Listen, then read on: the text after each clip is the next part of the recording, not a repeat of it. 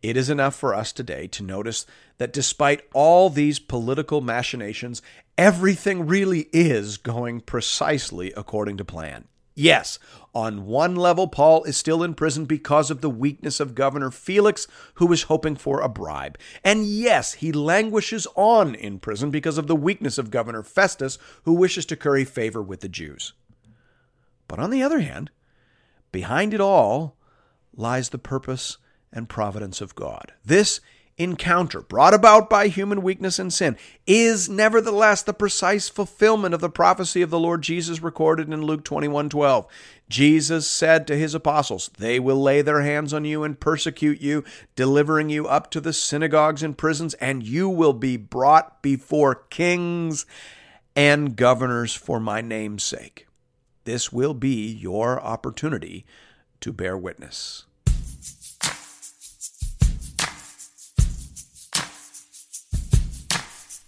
Welcome to Into the Word with Paul Carter. I'm your host, Woody Woodland.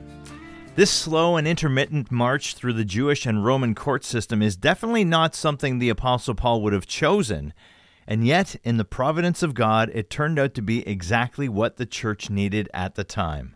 Paul made a defense of Christianity to kings, governors, and rulers, and he used the weeks and months between his appointments in court to write letters that continue to encourage and equip the church today. As we were reminded in the last episode, sometimes your prison is actually your platform, and sometimes delay is part of the plan. Here to tell us more about that is our Bible teacher at Into the Word, Pastor Paul Carter. Your word is a lamp unto my feet. Hope you have your Bible open in front of you today to Acts chapter 25. We continue the story of Paul's imprisonment in Caesarea. You'll remember that Felix has been recalled to Rome. He had mishandled a riot in Caesarea and returned to Rome in disgrace, where he was tried and barely escaped execution. As a favor to the Jews, he left Paul in prison to be handled by his successor, one Porcius Festus. Festus ruled over Judea from about AD 59 to AD 62, when he died of natural causes. We pick up the story in verse 1. Now, 3 days after Festus had arrived in the province, he went up to Jerusalem from Caesarea. And the chief priests and the principal men of the Jews laid out their case against Paul. And they urged him, asking as a favor against Paul that he summon him to Jerusalem, because they were planning an ambush to kill him on the way. Festus replied that Paul was being kept at Caesarea, and that he himself intended to go there shortly. "So," said he, "let the men of authority among you go down with me, and if there is anything wrong about the man, let them bring charges against him." Festus, as the governor of Judea, ruled over the province from the city of Caesarea. Jerusalem was sometimes referred to as the second capital of the region. Therefore, in due course, Festus made a courtesy call on the Jewish leaders to inquire as to what concerns they had that he ought to begin looking into. And at the top of their agenda was their dispute with the Apostle Paul. That in itself is interesting. It's been 2 years since they made their case against him in Caesarea, but still they are very concerned to see him convicted. That gives you an idea of how disruptive the gospel was to first century Judaism.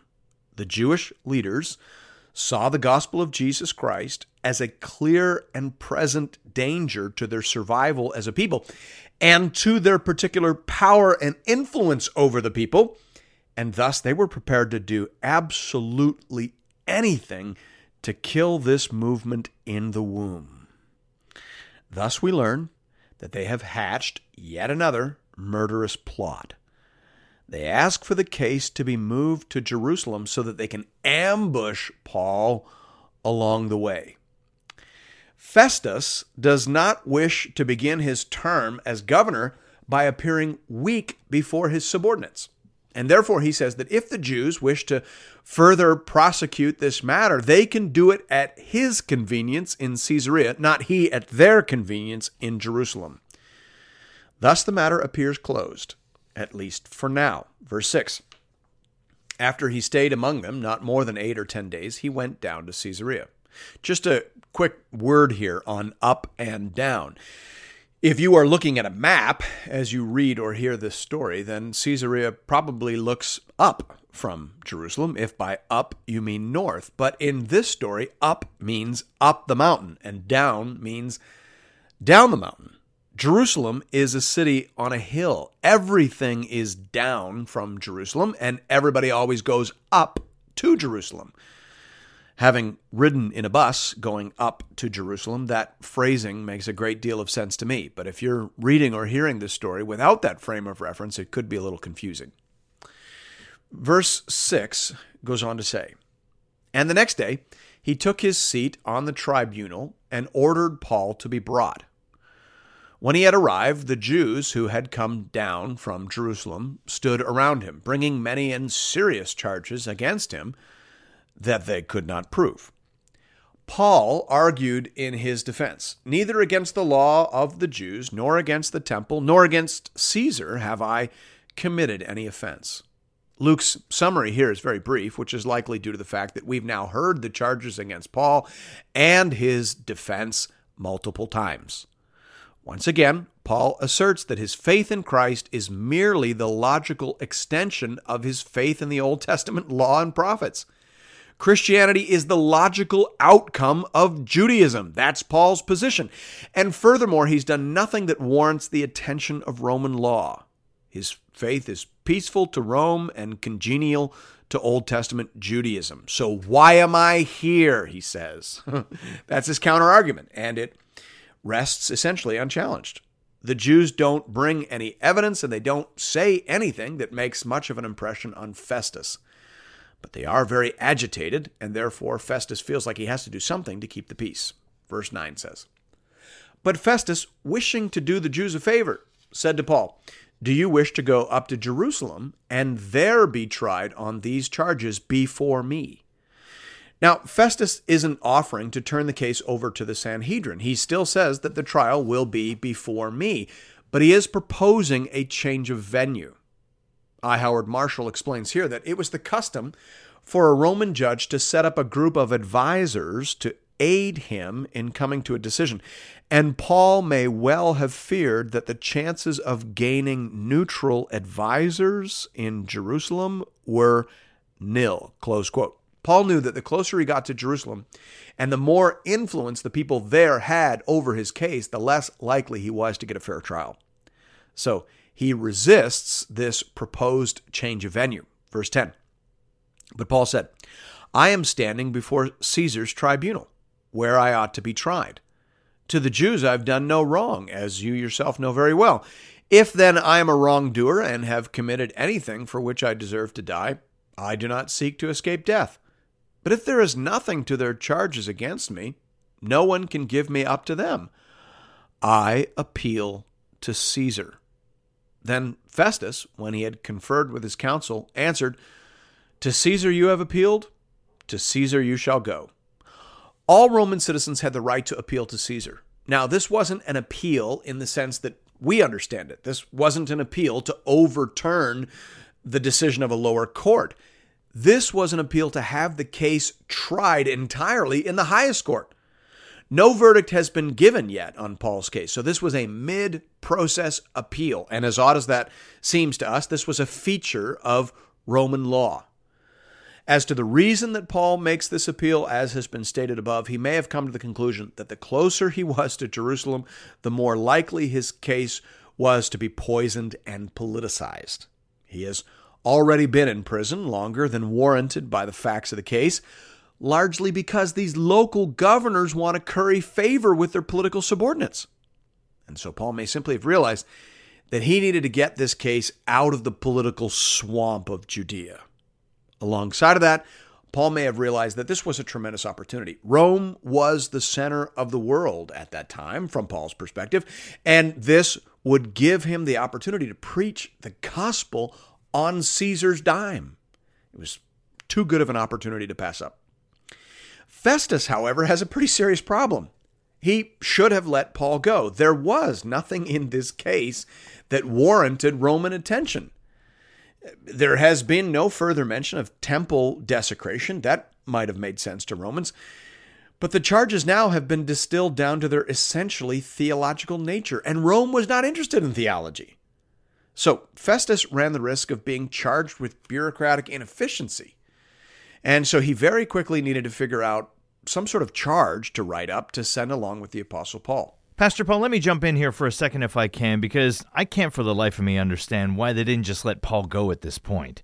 As you said in the program audio, most of the original accusations against Paul have shifted, and all that's really left is a theological question about the person and identity of Jesus, which I'm sure didn't even interest Rome at the slightest, at least not at this point in their history.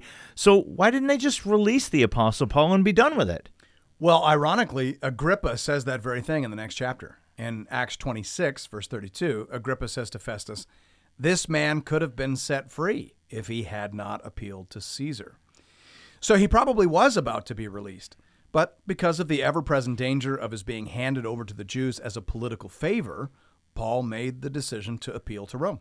Which I guess is kind of like a good news, bad news kind of thing, because if he hadn't done that, he would have been released. The fact that he did that meant he got to make a defense of Christianity to the highest authority in the land. Yeah, exactly right. Again, the hand of providence is all over this remarkable story. There is no doubt that Paul wanted to be released. He was like a caged lion. He wanted to be out there traveling all over the empire, preaching the gospel, planting churches, and developing leaders. But this is what God wanted done. He wanted Paul to be the one to defend Christianity in the Roman courts. And he wanted Paul to be sitting in a room somewhere writing letters that could be preserved and used by the church for thousands of years. So, thank God for the slowness and inefficiency of the Roman court system. Thank God for the greed and deceitfulness of the Roman governor Felix. And thank God for the perhaps unnecessary appeal of the Apostle Paul to Caesar. All of these things combined to produce what turned out to be the best possible outcome for the church from a long-term perspective. And that's how providence works. It makes use of evil without ever being the author of evil. It makes use of things like greed and inefficiency and even injustice to accomplish things that ultimately contribute to God's glory in Christ and the good of all people who are in Christ through faith. It takes a long time generally for these outcomes to be realized. And often we only recognize the movements of providence in retrospect.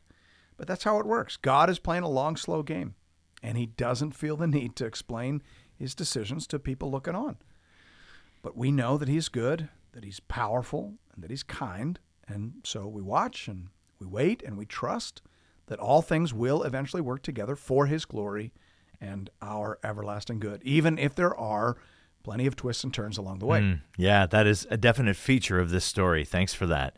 Let's jump back into the narrative now at verse 13. Now, when some days had passed, Agrippa the king and Bernice arrived at Caesarea and greeted Festus. Whenever a new governor takes office, he expects to entertain a variety of guests who will wish to make his acquaintance. Enter the puppet king Agrippa. This Agrippa, known formally as Herod Agrippa II, was the son of Herod Agrippa I, as you might well imagine. That was the Herod Agrippa who executed James, the brother of John, back in Acts 12. He was the grandson of Herod the Great, the Herod who tried to kill Jesus back in Matthew 2. He had been appointed as king under the authority of Rome back in AD 52, and he ruled over a territory to the north around Galilee and modern-day Lebanon. However, he also had been given authority over the temple in Jerusalem and was given the right to appoint the high priest. Bernice was actually his sister, not his wife. She was a widow at this time, and many believed that she was living incestuously with her brother. So this is a complicated little family with a long history of violent antagonism towards the Church of Jesus Christ. However, they are recruited by the Roman governor Festus to help ascertain a credible accusation to send along with the Apostle Paul. Verse 14. And as they stayed there many days, Festus laid Paul's case before the king, saying, "There is a man left prisoner by Felix, and when I was at Jerusalem, the chief priests and the elders of the Jews laid out their case against him, asking for a sentence of condemnation against him. I answered them that it was not the custom of the Romans to give up anyone before the accused met the accusers face to face and had opportunity to make his defense concerning the charges laid against him. So when they came together here, I made no delay, but on the next day took my seat on the tribunal and ordered the man to be brought.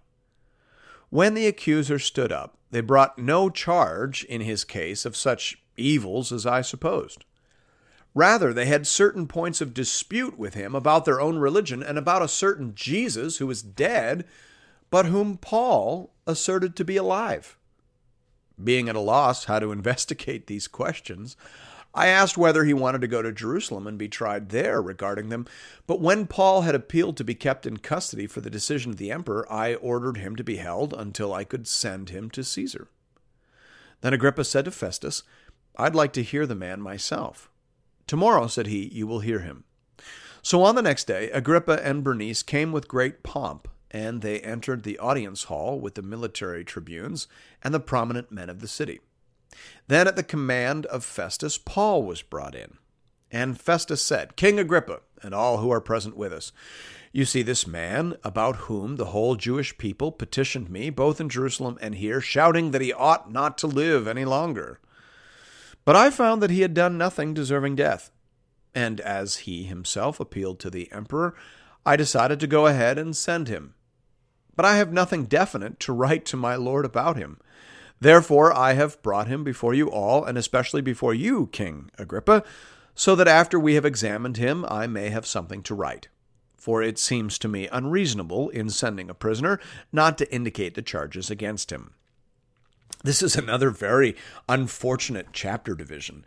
Chapter 25 should probably end at verse 22, and then verses 23 to 27 should really introduce Paul's speech in chapter 26.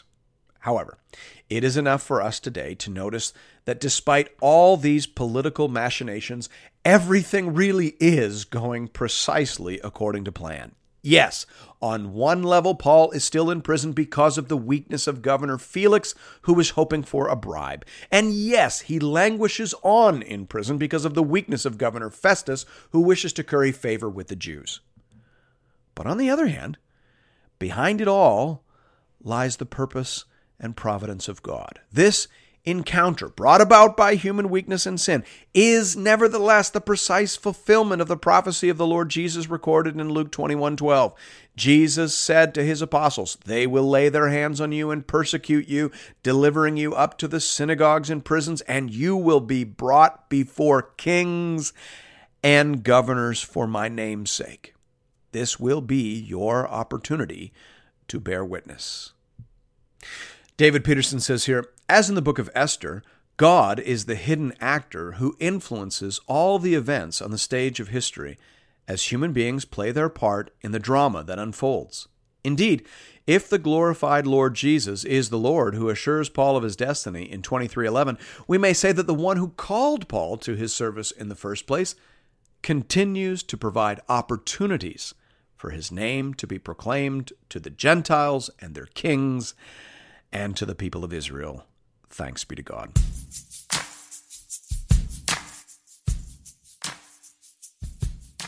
Pastor Paul, I want to go back to that quote from David Peterson there at the end of the program audio. You quoted him as saying that, quote, "God is the hidden actor who influences all the events on the stage of history as human beings play their part in the drama that unfolds." Close quote. I like that. I believe that.